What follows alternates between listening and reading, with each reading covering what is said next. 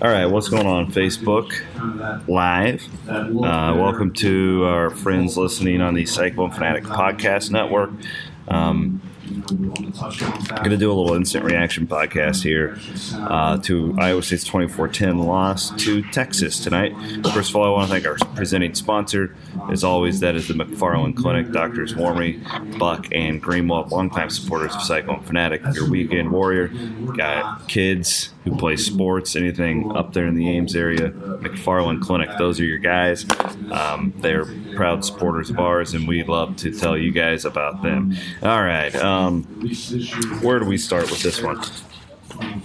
It was such a, I'm kind of just working it through my mind, just like most of you guys probably are, because there's going to be like the emotional hot takes, and man, I get all that. Like Iowa State was, you kind of look at it like a win away. You thought, assuming that they would beat Kansas State next week, which we all should know that you don't assume anything. But that Oklahoma State upset happens right before the game, and you're all control your own destiny, biggest game in history. Then you come out and lose by 14, and I think there's naturally Iowa State choked, nut cup game, that whole type of deal. I don't know. I don't feel that way. The better team won tonight. I mean, I think it was pretty convincing. I don't think Iowa State choked, I guess. Like, I can sit here and honestly say that Texas is better than Iowa State. At least they were tonight. Like, and it really wasn't close. Think back to, like, because it's the most recent, the 2004, 2005 games, right? Where Iowa State was playing to go to the Big 12 championship game, and the missed kicks and all that. Like, I always felt back in the day like Iowa State had to do it then, otherwise, because the whole thing was going to fall through. It wasn't sustainable, right? I don't feel that way here. Iowa State is going to come up short. They're not going to win the Big 12 this year. Having said that, there's still I think next year's team will be better. I think when Texas comes to Ames in November next year, that will be a game with the same type of significance that we saw tonight. I think Iowa State will be in that spot. So my point is, this isn't like, sky is falling, because it's going to take another 4 or 5 years to rebuild, right? You guys understand what I'm saying, where I'm going with that? Again, this is why we do the Instant Reaction podcast, because it's all very raw.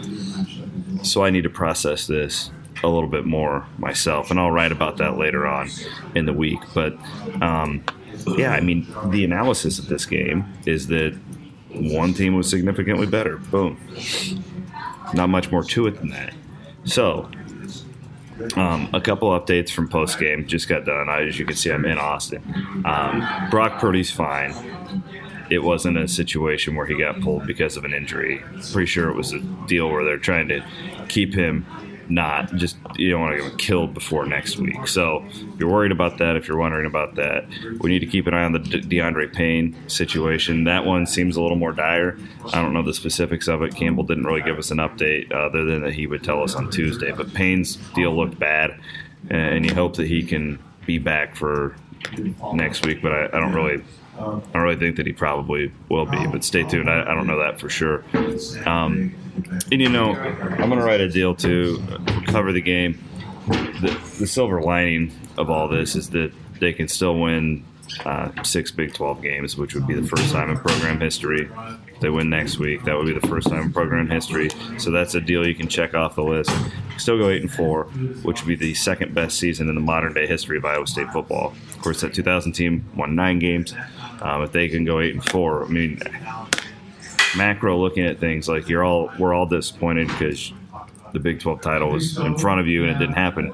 However, if you get out of the emotion and take a step back, it could still be one of the best seasons in school history. So there you go. Some quick analysis. I've got a ton of video from post game, and I'm going to be up all night writing.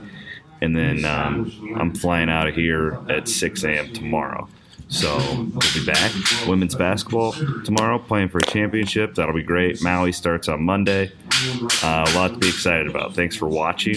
To our Facebook audience, thanks for listening. To the podcast listeners on the Cyclone Fanatic Podcast Network. And we'll have more coverage for you guys coming up.